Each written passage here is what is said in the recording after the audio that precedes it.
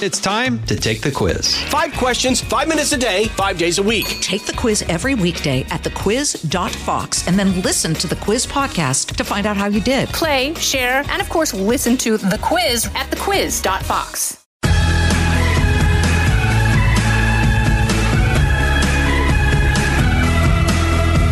I can't be the only one excited that hockey's coming back, even in the dead of summer, right? I mean, do I hear crickets here about hockey?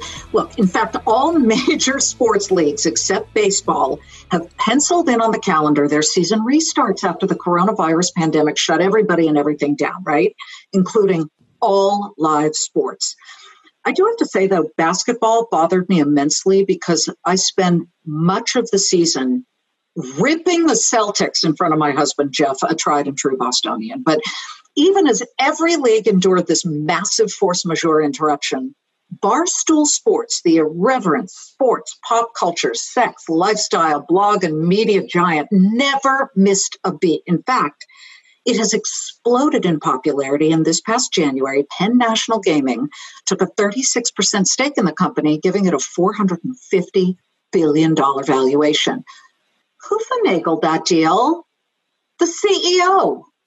Erika Nardini. Yes, the woman who beat out, 38,000 men for the job, and who with all her free time has a sizzling hot podcast on Barstool Sports called Token CEO. What a climb she has endured through her career. Erika, it is great to have you on Everyone Talks to Liz. Thanks for joining us. Hi, Liz. Thanks for having me. Let's just get to the news. All right. In the summer, and we're getting everything but baseball, I guess, right? I can't wait. I just was talking about baseball. I'm mostly fired up for hockey. I'm a Bruins fan, so I still love you, but I'm rooting for my bees. I think they're going to crush your Rangers. But hockey's back. I'm fired up about it. NBA is coming back. Baseball has its pants in a wad, which is just what baseball does. So, well, let me just say though, I'm accused of breaking my ankle jumping on bandwagons, but while I grew up an LA Kings fan, when I'm on the East Coast, which is where I'm based, I have to be a Ranger fan. Yeah, you have to have a team. I agree. Yeah, of course. To be honest with you, when I lived in Boston forever, and then when I moved to New York, 10 years ago, and I was like, I need a New York team, and it wasn't going to be the Knicks, and it wasn't ever going to be the Yankees, and I was like, maybe I could get with the Rangers. The Rangers would be the only ones I would even think of getting with, But you're still Bruin? But I haven't yet. Yeah. Oh, God. You and my husband. I'm loyal. God, they're annoying. Okay. Moving on. Yay, hockey. So, what has the total and utter suspension of live sports done against or for Barstool? It just doesn't seem like you guys missed a step. We didn't. It didn't even really matter, which sounds so strange. We were so worried about it. When the pandemic started and sports were shut down, especially it happened right in the middle. We were literally days away from going on tour for March Madness. March Madness was about to kick off, and we had readied a 4-state tour around March Madness. So we were uncertain. It feels like a lifetime ago what life was like at the beginning of March, but we really, Liz, haven't missed a beat. We've made more content. We have, we've gotten more streams. We've grown more followers. We have more excitement around the brand than ever. And I think the reason is that, yes, we love sports as much or more so than everyone else. And we have a funny take on sports and a unique opinion about sports. But we also, we have something that most media companies don't have, which is we pretty much talk about whatever the heck we want. Our personalities can make most anything funny, and they've done so, and they're ingenious in what they've created. Dave Portnoy has become arguably one of the most influential people in finance by virtue of day trading. Dan Katz is the single biggest streamer on Twitch, playing NCAA 14 football under a fat coach named Coach Duggs, who's playing for Tennessee. So we're still making sports, and we're talking about sports, and we're living sports, just the sports themselves are different. And I think that's what makes us really different. Well, yeah. And if I know about you, because I'm old AF, and my daughter, who's 18 going on 16, because she's that way, she's one of those people who says, I literally don't even know what you're talking about. What is with the people that? And then it's like at the end of it, probably. Yeah, like literally. What is a literally? Okay. That said, you span a pretty broad gamut here. And when I think about the website, there is an article or an entry or a blog comment that is going to grab somebody's attention. Yep. I mean, I just popped in today and I'm looking at about, well, I can't use some of the 4-letter words here because I've tried before. Yeah, Fox beeps me. It's really terrible. Yeah, it's about how tennis player Noah Rubin really ripped Novak Djokovic for being a jerk. That was not the word he used, jerk. But immediately I'm thinking, I have to read that. Yeah, of course. Yeah, we're all about opinion. And, we do span a huge audience. We have 12-year-olds and 10-year-olds watching pizza reviews, following us on Instagram, watching our personalities on TikTok, and we've got 60-year-olds reading the blog every day. And I think that it's funny is funny, you know what I mean? And I think the cool thing about us is we've got all these different personalities. They care about all sorts of different things. They do it all in their own way. And I think the cool thing about Barstool is that we just kind of grab you. Like there's always something that brings you in. With the blog you find funny might be different than the blog I find funny. Yeah. But, funny is funny. Mainstream media and sports, and boy, there's a lot of it, have tried this, and it's cringeful because they can't go all out. It was sort of like when regular broadcast networks were trying to do edgy programming like The Sopranos on HBO, and they couldn't. They just couldn't do it. It's very authentic from where you guys stand. And when I say you guys, you're a girl. Last I checked, Erika. How did you get to be the CEO of Barstool Sports? This is what we talk about on Everyone Talks to Liz, which is the climb.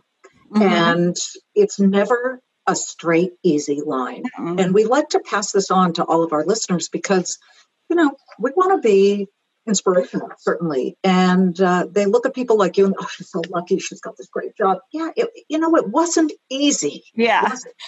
It wasn't easy. It took a long time.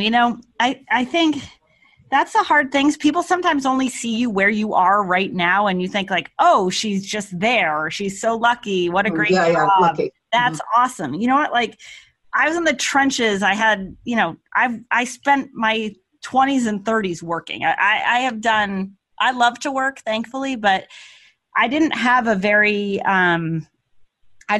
straight line path as a career.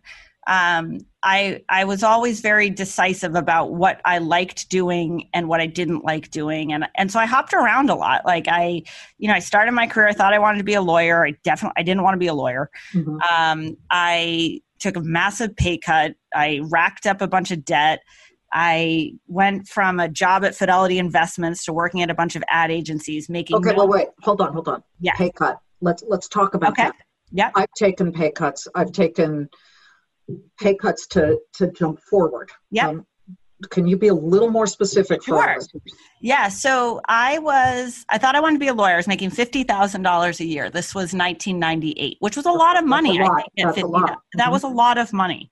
It still is kind of a lot of money. And I was bored, Liz. I wasn't fulfilled. I was bored. I was kind of going through the motions of like what everybody thought I should want to be doing. And I would show up every day and like I could go out all the time and I could buy all the clothes that I wanted. And I got used to that. But I wasn't happy at work and I wanted to make a change. I wanted to work in advertising. And so I went to the HR person at Fidelity. Fidelity is a company that is about money. Like it is a company that makes money. Like they work in money. And she was like, you're an idiot. Like, I don't know if you can swear on the show, but that's basically what she said to me. And I said, no, I really want to do it. I know you think I'm crazy. I know you think this is a bad decision. And I made $17,900. And which is a big cut. It was a big cut. And honestly, it was one of the single best things I ever did. I started to work in advertising. The internet was just starting. So I got to work in the internet because nobody wanted to work in the internet. Print print media and broadcast media was so cool and big and sexy and important, and it got all the attention, it got all the love, and the internet was like this freakazoid little thing over there. Yeah. No, it was like CompuServe. Completely. Like it was like it was dial-up. Yeah. And I got a chance to work in the internet, basically, you know, with a really small team. I got to put my hands in everything. Nobody was looking over my shoulder because nobody gave a mm-hmm. And I got so much experience. And I felt like that pay cut, you know, I was very mindful thereafter. Like it took me a while, like personally, like personal finance wise, it took me like way too long to realize I wasn't making $50,000 anymore, which I think happens to people. Figured that out.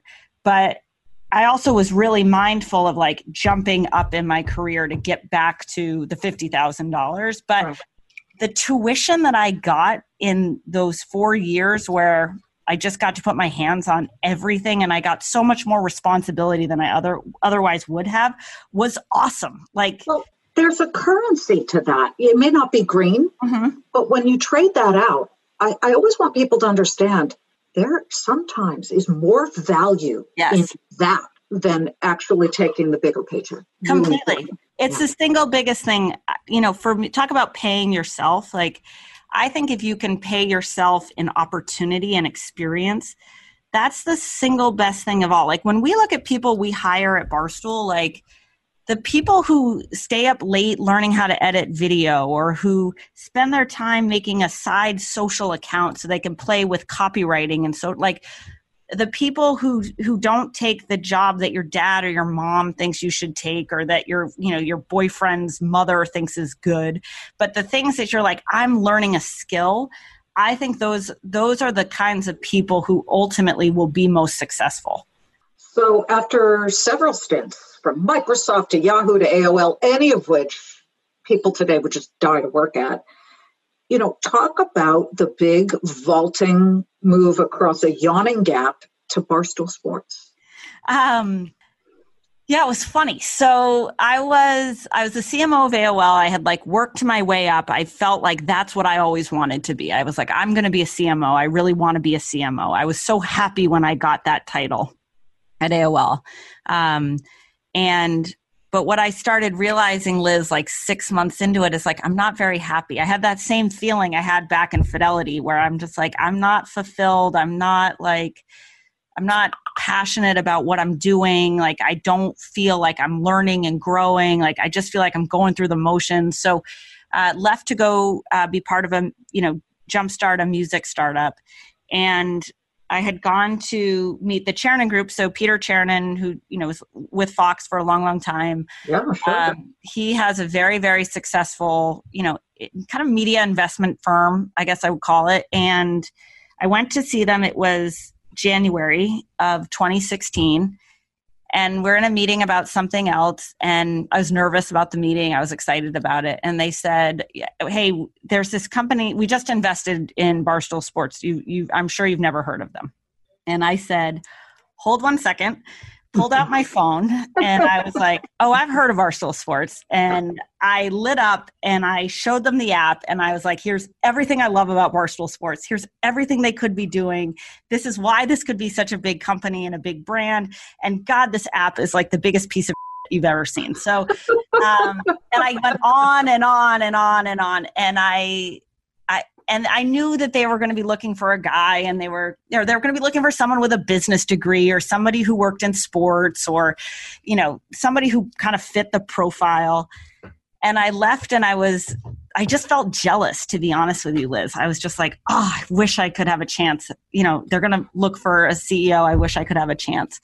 And I had a friend who went to the same college that I did, and she'd graduated a couple years before me, and she was kind of in my women's mafia and a mentor. And I knew that she knew Dave Portnoy, the founder of Barstool. And I was like, that's like, at any point, I would just sometime love to meet Dave. Like, sometime I would, and I didn't want to come on too strong, and I didn't want to ask too much.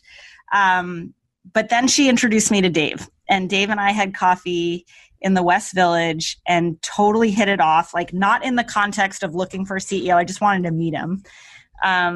we had an awesome conversation. Like it was like, 1,000 ideas and talking about things and brother from another mother. Yeah. Like I was just like, I love this guy and God, what a cool company. And God, he could do so much.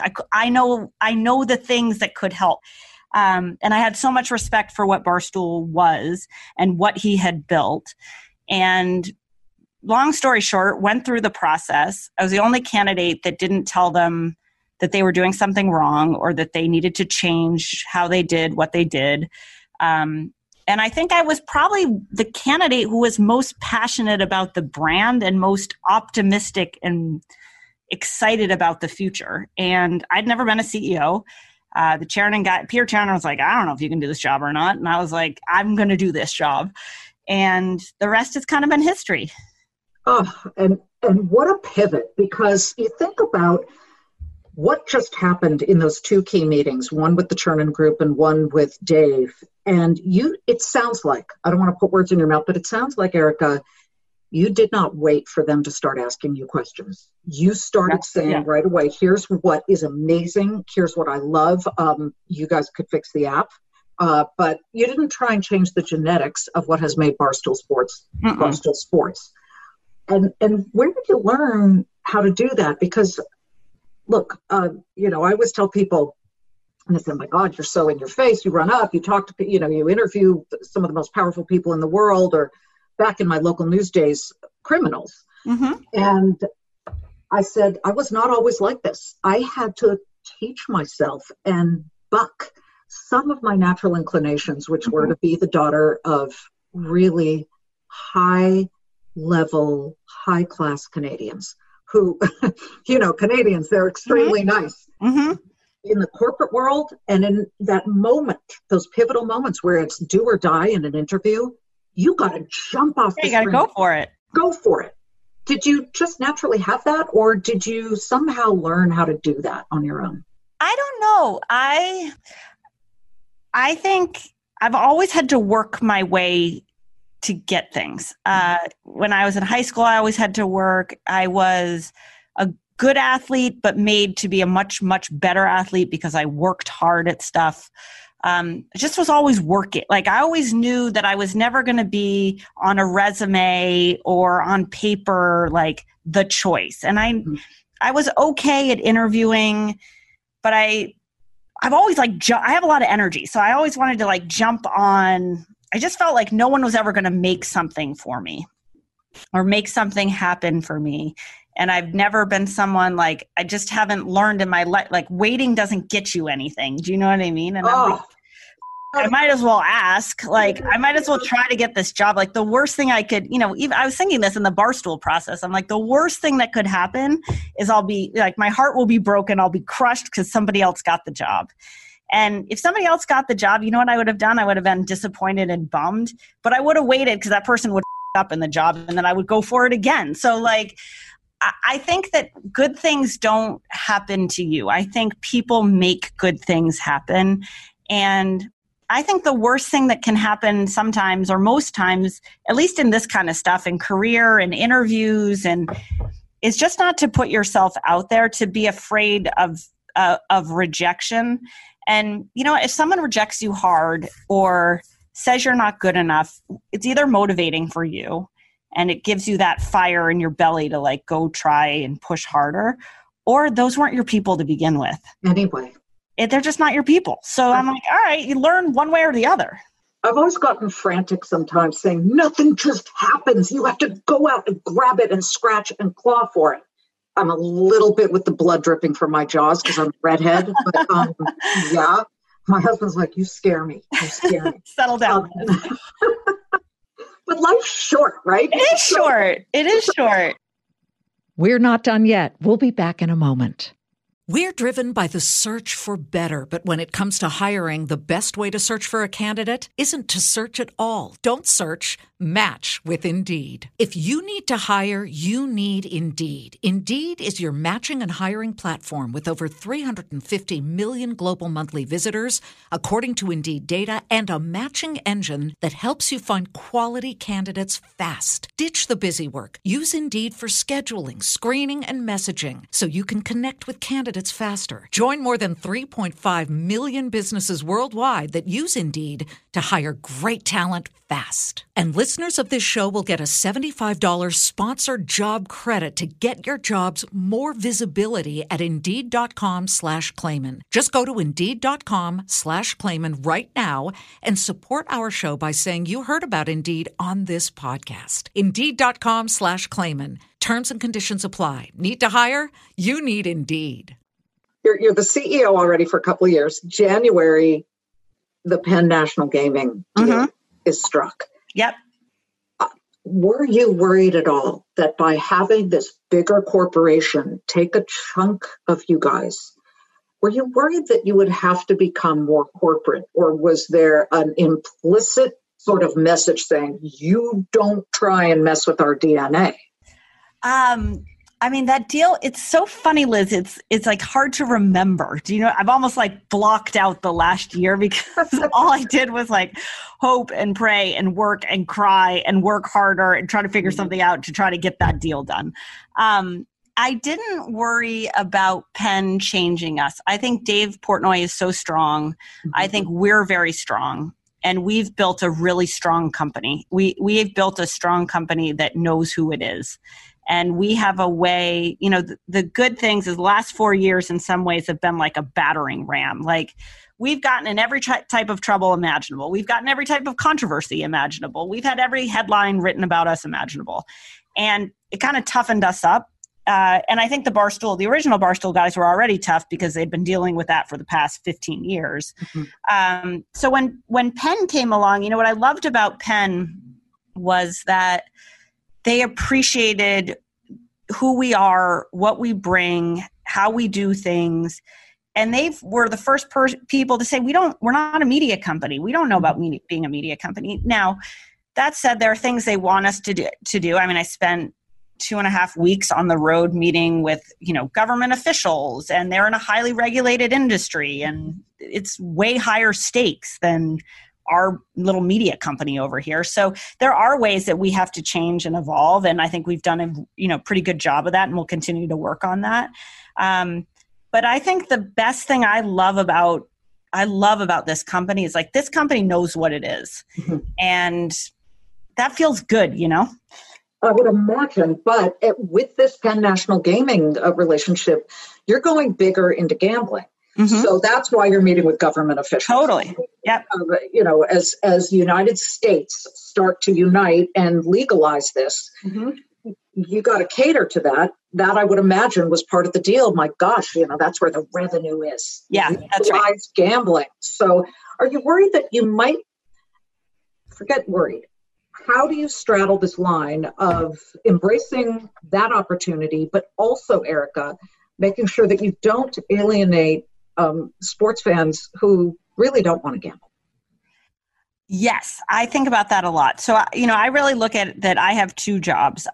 My primary job is to steward Barstool Sports, to continue to grow all the brands that we have here, to bring in new talent and personalities, to create new lines of business. You know, I think we are an ascendant. I know we are an ascendant media company. That's my day job. And then I also have this job of like, hey, sports betting is going to become something big. It's going to be very lucrative, highly regulated, highly nuanced, state by state, you know, game by game, sport by sport. But can we make betting cultural? Can we find a way to make sports betting be fun and rowdy and interesting and funny the way that we've done with every other thing that we've covered? And so, you know, what I like about Barstool, it's kind of the same as looking at the blog every day, which is there's stuff that's going to jump out at you. There's podcasts you love. There's podcasts I love. They may not be the same ones.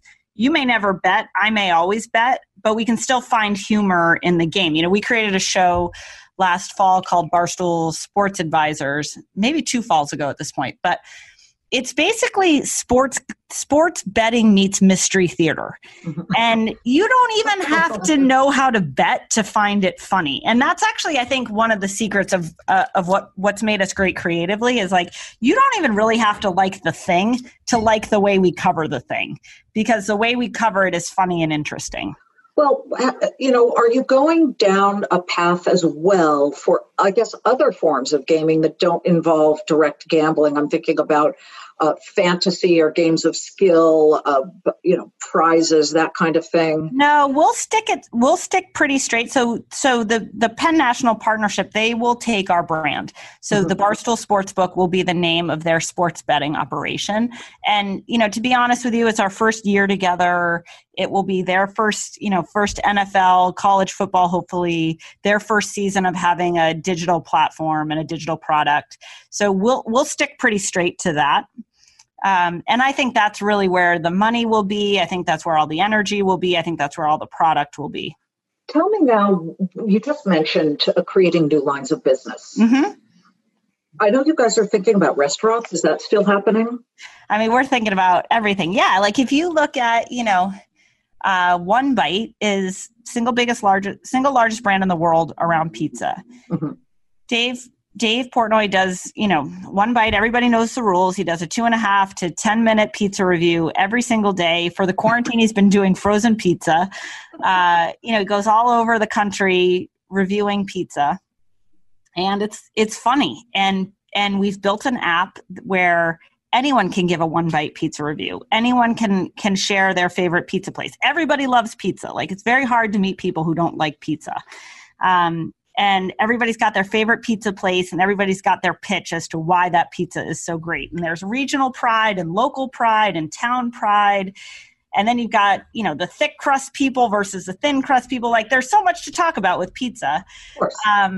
Why wouldn't that be a pizza? Why wouldn't that be a restaurant?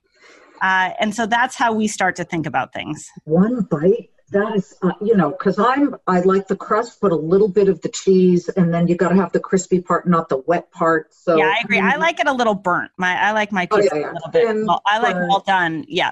Yeah, I like pizza jerky. Like it's got it really. Yeah, that's right. Yeah, that's right. I'm with you. So you've got your own blog now, Token CEO. Yep. I love the title. A nod to the fact that you're a chick in a man's world. Yes, kind of thing, right? Just here to make them look good. Yes. Keep them in line, certainly. Yes. How has that evolved? So it's new. So when quarantine started, I like to have a lot to do, Liz. So I was a little bit worried that I'm like not going to the office every day. And I'm like, what am I going to do with myself? And to make a podcast. I also always have been irritated because nobody ever lets us tell our story our way. Like there's always somebody else's agenda usually. If I do a press interview, less so in podcasts, but if I do a press interview with someone, I'll think it will be a great interview. And then it will come down on, whatever perspective that person has on nothing that we talked about. So I also was getting kind of sick of that. So I made this podcast. I started it. I do it 5 days a week right now. It started as 10 minutes. It's gone as long as 40 minutes. Now we're kind of averaging. It's hard to have a 10-minute podcast. Now we're averaging out like 30 minutes. But we talk about, business. We talk about culture. We talk about media. We talk a lot about media. We talk about being a woman in business sometimes. It's really kind of a free-for-all, but it's basically my world and the world and just kind of how we see things and with a little bit of like what's happening inside of Barstool at the same time. Well, one every day is pretty ambitious. Yeah, we're not going to keep that up. No, that's very ambitious. Yeah. Merch. OMG, your merch is huge. I mean, that's quite a beast, is it not? How is commerce driving the brand forward? Oh, I mean, I love commerce. I think if you can get somebody to wear something with your brand on it, like you win. I look at if you go and you love Fish, the band Fish, and you see somebody else with a Fish sweatshirt on, like you're going to go up to that guy or that girl and you're like, we're together.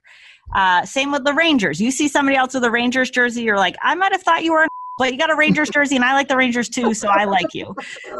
Or I'm wearing a Bruins shirt and you're wearing a Rangers shirt and you're like, I don't know about you. And when I see a Cleveland Indians hat, I get all geeked up because for some bizarre reason, I am not an LA Dodgers fan. I am a Cleveland Indians fan. From like Major League?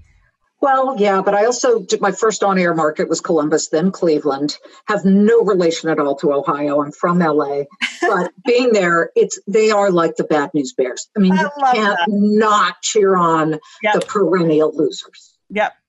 I agree. Browns too. I mean, Cleveland. It's me. It's all me. But Major League, of course. I love Major League. We got uniforms and everything. Oh my God. Yep. So anyway, I like the merch business. I think it says a lot if somebody wants to give you money to wear something of yours. I think it's a real honor. I think it's a compliment.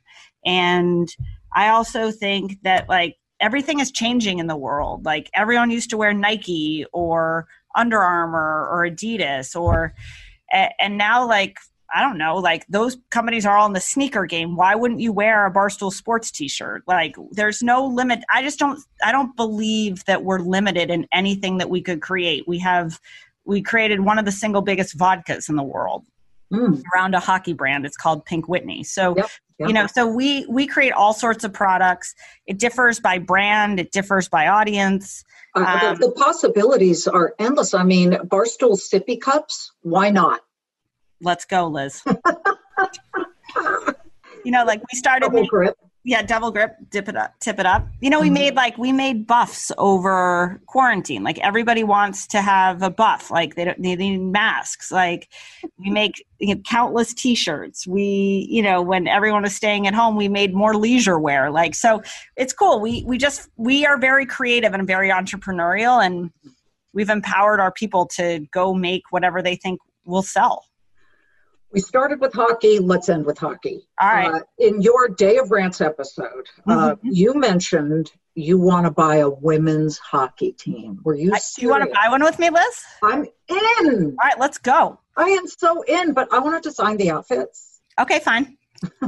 I'm game with that. You get the sippy cups and outfits. Okay, I just want, exactly. And the commentary. You need to cover the game.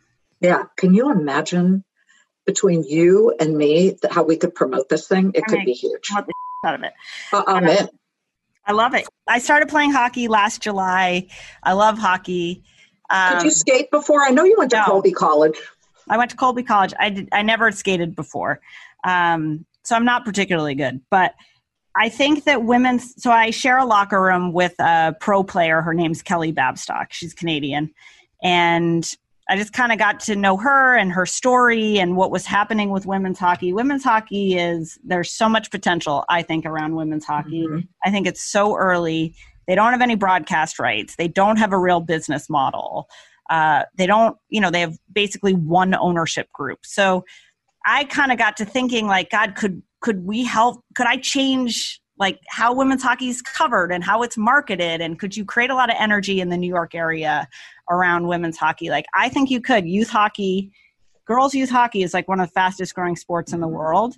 And that those girls don't have anyone that they can look up to on the pro level, or there's just not enough people that they can look up to. And the women who are there are awesome. So why not give them more shine? Well, when you think about Megan Rapinoe, as what she's done for soccer, completely. Women's hockey is about what? Am I underestimating 15 years behind women's soccer? Oh, probably at least. Yeah. This is impressive. I like this because it's so unique. I've watched women hockey players, and it's fascinating to see how well they skate. They're so good. And how aggressive they are. They're so good. Yeah. And you know why? You know what's awesome about them is they played against guys their entire life. Like Hillary Knight was like better than any boy she ever skated against. Like I don't know why she isn't in the NHL, to be totally frank with you, but like they're awesome. And good sport is good sport. So, okay, we're going to work on that. We need to buy a women's hockey team. Let's do it, Liz. Give me your last bit of advice to anybody listening right now who has a pretty comfortable gig, but feels the way you did when you were at Fidelity, which was, this is not what I want to do in life. I, like you, think life is very short, and I think you've got to make your success.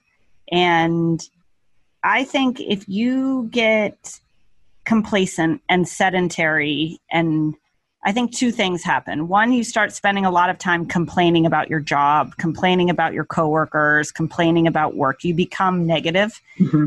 And then the second thing is you lose sharpness. You lose the edge. And I think losing edge it's hard to get the edge back. It's like getting in shape when you're out of shape. Mm-hmm. Mm-hmm. And I think if you are in a career and you want to make a difference and you want to matter, you want to be fulfilled just for yourself, not for anybody else, you got to keep pushing your edge. And that would be my advice. Just keep pushing your edge. I love it. Erika, what a pleasure to have you. Thank you so much for joining us. I just know when these things hit it out of the ballpark, sports analogy, that, you get that feeling. And when I'm learning something, I know it's awesome. Thank you so Thank you, Liz. so much. Have a great day. I can't wait to meet you in person. Yeah, when this whole Meshuggah nightmare is over, we're gonna buy our hockey team and we'll have some fun. Let's do it, Liz. We'll have a drink and buy a hockey team and make we'll drink and we'll drink it out of a sippy cup. Barstool Sports. All right. Thank you so much, Erika Nardini. She is the CEO of Barstool Sports. And gang, please take this message and run with it in your life, because this is exactly what we want you to hear and what we want you to act upon. And as you're acting upon it, make sure you block out the 3 p.m. Eastern hour, Monday through Friday. It's the Claim and Countdown. Once you start making that money, we're there to help you keep it and grow it. So we'll see you then. Thanks so much for listening to Everyone Talks to Liz. Hear you next time. Listen to the all-new Bret Baier podcast featuring Common Ground, in-depth talks with lawmakers from opposite sides of the aisle, along with all your Bret Baier favorites like his all-star panel and much more. Available now at foxnewspodcasts.com or wherever you get your podcasts.